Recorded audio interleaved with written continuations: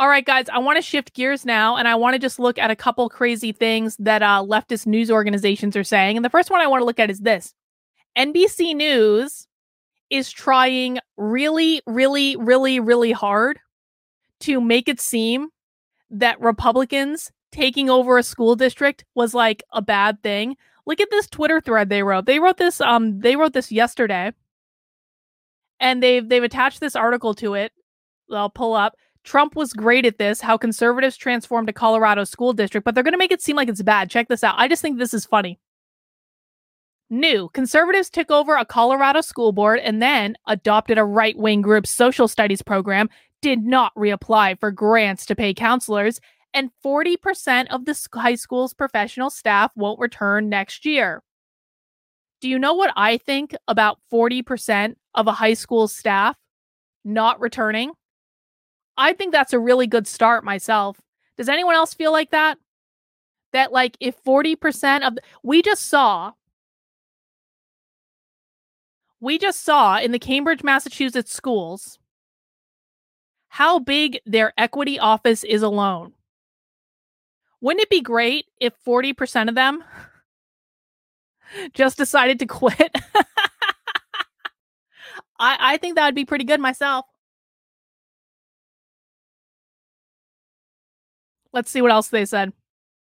When a conservative slate of candidates won control of the school board in Woodland Park 18 months ago, they began making big changes to reshape the school district. After teachers protested, employees were barred from discussing the district on social media, and some were forced out. Oh, so they told employees who were getting paid a taxpayer-funded salary by the school district that they couldn't shit talk the school district on social media? Oh.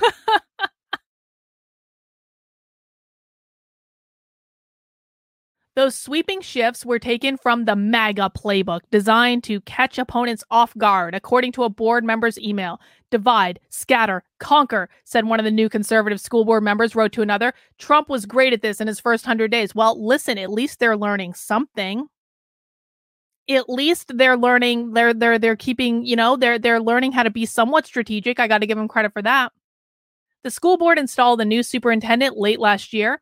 Ken Witt had previously been recalled from another school district after he backed a plan to make classes more patriotic. Now, as a reminder, the teachers union in Colorado, I covered this earlier this week. The teachers union in Colorado just voted to denounce capitalism. And it was a resolution that was introduced by an actual Marxist. I covered it over on the Substack. Hang on, I'll show you if you missed yesterday's stream. If you want to see evidence that the Colorado School District adopted a resolution denouncing capitalism that was introduced by an actual Marxist, you can go in that article. There it is. So NBC News is trying to make it seem like this teacher was forced out after saying that we should have more patriotic education. I mean, we're talking about a state in which the teachers are quite literally openly Marxist. So of course, they're going to force out anyone that is not openly Marxist. Now, I will say this, though. I'm not in favor of any indoctrination in schools. I'm not in favor of left-wing indoctrination in schools. I'm also not in favor of right-wing indoctrination in schools. So I want to know what that meant by more patriotic classes, because I don't want people to become robots that don't question their country. I remember what it was like to be anti-war when the war in Iraq first started. If you were anti-war when the war in Iraq first started way back in the 90s, you were labeled as a traitor because you were anti-war. And they said, this is not the time to speak out against. No, it wasn't even the 90s. It was when George W. Bush was in office, wasn't it? So like the 2000s. You were labeled no, that was September 11th. I'm mistaking them. I was thinking of a different thing. I'm talking about September 11th. After September 11th, if you questioned the war in Iraq at all, you were labeled as a traitor. If you questioned George W. Bush at all, you were labeled as a traitor. Thank you, guys. It took a second. I got there.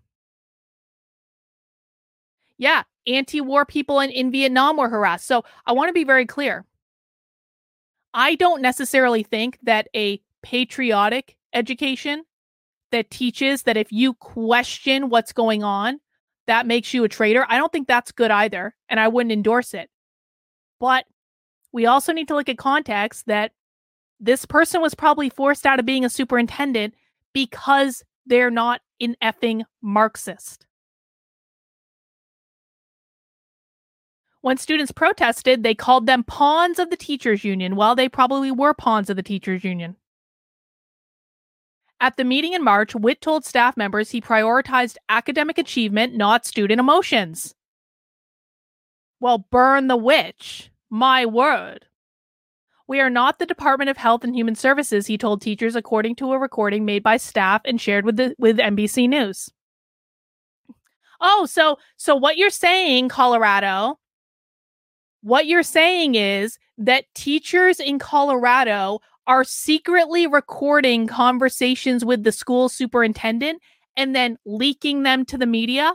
Is that what I'm getting, teachers in Colorado? So then you guys are going to have no problem at all when we infiltrate your Educator Institute for Equity and Justice conference and stream that shit all over the internet because you guys are recording your conversations with the superintendent and then leaking it to NBC News. I mean, I just think what's good for the goose is good for the gander. Is anyone else with me on that? If they can secretly record conversations, I think we can record shit too. Why not? Staff members tried to explain why it was critical to address students' emotional well-being, citing recent local homicides. Employee, we had a murder-suicide. Witt, did you have a social worker at the school? Employee, yes. Witt, did it still occur? Yeah, fair question. That same week, Laura, the district's mental health supervisor, had a call with Witt to press him on reapplying for $1.2 million in grants for the district's mental health professionals. Witt would not comment or commit to reapplying for the grants, and Magnuson resigned. Oh. So basically, they fired the social emotional learning team? That's a real shame. Zian Rogers, a sophomore, says he had a friend die and others who have depression. He said he doesn't think the board understands how important mental health staff is to the district. Well, that seems a little like emotional blackmail to me. I'm just saying. But it is interesting to see NBC's news framing of it. I wonder if when we record this conference and then broadcast it all over the internet, do you guys think that NBC News is going to report on it? I don't think NBC News is going to report on it. Now, to be fair, I don't think conservative media is going to report on it either because they're fucking useless. They don't like people knowing what's really going on. But whatever. We're going to do our part. We're going to report on it. And that's all we can really do.